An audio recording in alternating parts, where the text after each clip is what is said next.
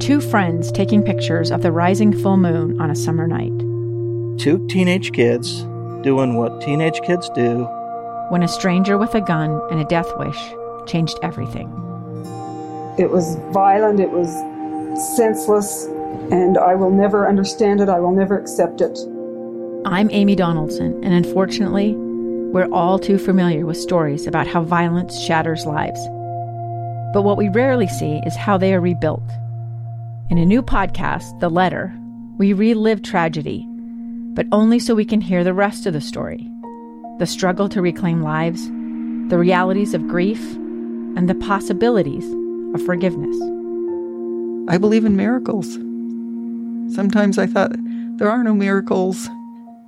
Yeah, there are, and this is a big one. Follow The Letter at theletterpodcast.com or wherever you get your podcasts.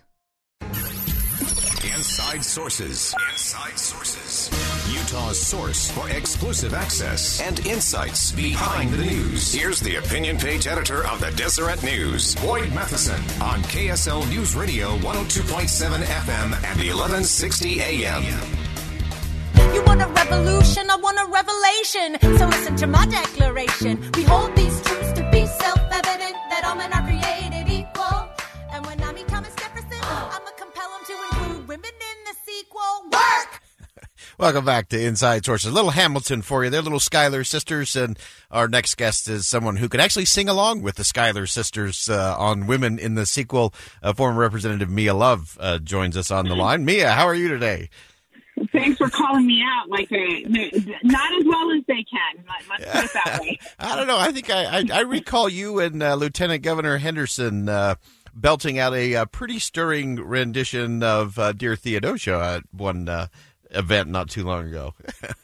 Yeah, that was so much fun. And Derek Brown played the piano. We had this beautiful violinist. It's just, it's really hard. If you just sing the melody, it's really hard to mess that song up because it's just so beautiful. So, anyway. Well, we appreciate you jumping on the line with us today. We're continuing our focus on Women's History Month and history and her story. The stories are what really is compelling to me, and so many great lessons there. And as you look at your journey, especially your leadership journey, I wanted to ask you, who were some of those women who gave you confidence, who served as role models and examples and mentors that allowed you to have such an impact locally and nationally? I've been thinking about this question, and I'm so glad that we actually get to celebrate women and recognize their great impact on our society and our state. And I have to say that my mother, and even though it wasn't at the time, I just thought she was, of course, when you're a kid, you think you know it all, right? But my mother taught me so many great lessons throughout the years, and she actually taught me what to look for and what to look towards as, or who to look towards as a female role model. I remember there was a really quick story. My mom had her brother and his wife. They were immigrating from Haiti, and they had no money. They had nothing. And my mom opened up her home, and they lived with us for about a year.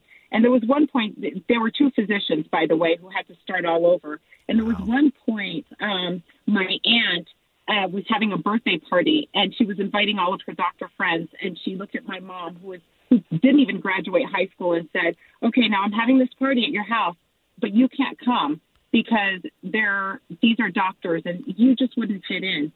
And I remember just seeing red, and I wanted to go after this woman and just say, look, she opened up her home to you. She did everything she possibly. How dare you? And it was my mom that stopped me and said, Mia, I don't need to do that. Look at where she is. I would rather be where I am than where she is. You don't have to. I know what my worth is. She's like, she's probably making herself feel better. And it's really interesting because at that moment, I remember thinking my mom was so weak to allow this woman to do this to her. And in those words and in what she had to do to hold her tongue and still be humble, that was the greatest strength that I could see, that I started to recognize. And so with that humility that my mom has, who's never graduated high school, who's given everything she possibly could, without complaint to others, I started looking to other women that would do the same thing. And she taught me what to look forward, what to look to as a role model. I love that, and that's a good lesson for all of us in terms of restraint. Restraint always works, and it's something that you had to rely on. You found yourself in many positions of minority status, both in terms of your heritage, in terms of being a woman in Congress in leadership, and being a conservative woman in Congress in leadership. And so you had opportunities to apply that. And so what is the message that you would hope for other women? We know we need more women voices. We just had Sid Tetreault on talking about women in tech. We know we need more women voices. And as Deidre Henderson said in her inaugural address as Lieutenant Governor, not just to talk about women's issues, but to talk about all the issues, the economy, jobs, family, community. How do you help the rising generation of women be able to be ready to have a voice at the table? Well, I just have to say that, first of all, we are really lucky to have Deidre Henderson as the Lieutenant Governor, who is, she said something that I thought was really interesting. She said, look, women need to have a seat at the table, but to do more than just discuss women's issues. They have so many other different talents and we have so much more to do. She's a great friend of mine and such a great, we're just lucky to have her. But I have to say that applying those lessons that my mom taught me, it's made me more empowered. I'm not a victim.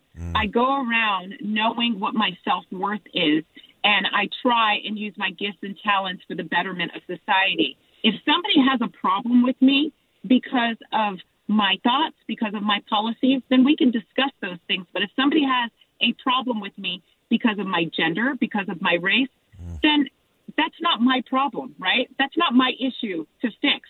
That is their problem. That is their flaw to work on. So I can't make myself upset when somebody else doesn't like me because of things that I can't change. That's their flaw. And so I think that when we go around as human beings, we have to understand that, look, we help where we can. We do everything we can to realize that the world doesn't revolve around us. But if somebody is going to mistreat you because of your gender, then don't be a victim. Be empowered. Say to yourself, I know what my self-worth is. I know what I can contribute to society. I have something to offer. Here are my words, and I hope you can listen and learn from them. And then do the same thing. That's right. Listen and learn from others. Be humble. We need a big dose of that. I think the pandemic tried to serve some up, but I think far too many in Washington, at least, chose to pass, I think, on a little bit of the humility spoonful there. But we need to get to that for sure. We've got just about a minute or so left, and I wanted to get two things in just really quickly. One is just in finding your voice. I think that's such an important thing, especially for women in leadership, to really get that resonant, this is my voice, this is who I am, a lot of the authenticity that you've been talking about. And then just real quickly, I know you've learned a lot from your own daughters in that whole process. Well, in the world of a lot of noise and a lot of clutter and a lot of members of Congress and the White House and you name it, trying to find a social media moment that goes viral, it's very hard to find your voice, but it's in those quiet moments that you can really stand up and say something. Now, if you're shouting all the time, people get tone deaf. But when you really have something to say, and you take a moment during the quiet moments to do something that maybe people aren't expecting you to do. In other words, if somebody's going after somebody else, and instead of jumping on the bandwagon, can you find something in there that helps lift and strengthen everybody else, right? Love that. And I think that also finding your voice is you really have a responsibility to use it to uplift one another. Too many times we use our voice and positions to try and tear other people down. I think it's really, we would be better off as a community and as a society if we find opportunities to uplift one another, to find the good in one another. And I know it's probably not the most newsworthy thing. It's not the most exciting thing, but it's the most important. It is and the most those important. are the moments that make the biggest difference, Yeah, right? That's right. So that's what I would say. Oh, that's fantastic. Good stuff. As always, Representative Love, we appreciate your insight, your leadership, and your voice, both here in the state of Utah and around the country. We're going to go ahead and step aside for a quick commercial break. When we come back, we're going to get a call to the kitchen table. Find out why. Coming up next. I want a revelation, so listen to my declaration. We hold these truths to be self-evident, that all men are created equal. And when I meet Thomas Jefferson, I'ma compel him to include women in the sequel. Work! I'm Dave Cawley, investigative journalist and host of the podcast Cold. Don't miss Cold's new Season 3, where I look into the unsolved disappearance of Cherie Warren, a woman last seen leaving her job at a Salt Lake City office in 1985. Police cast suspicion on Cherie's estranged husband and boyfriend, but never made any arrests or recovered Cherie's remains. Find Cold Season 3, The Search for Cherie, anywhere you get your podcasts.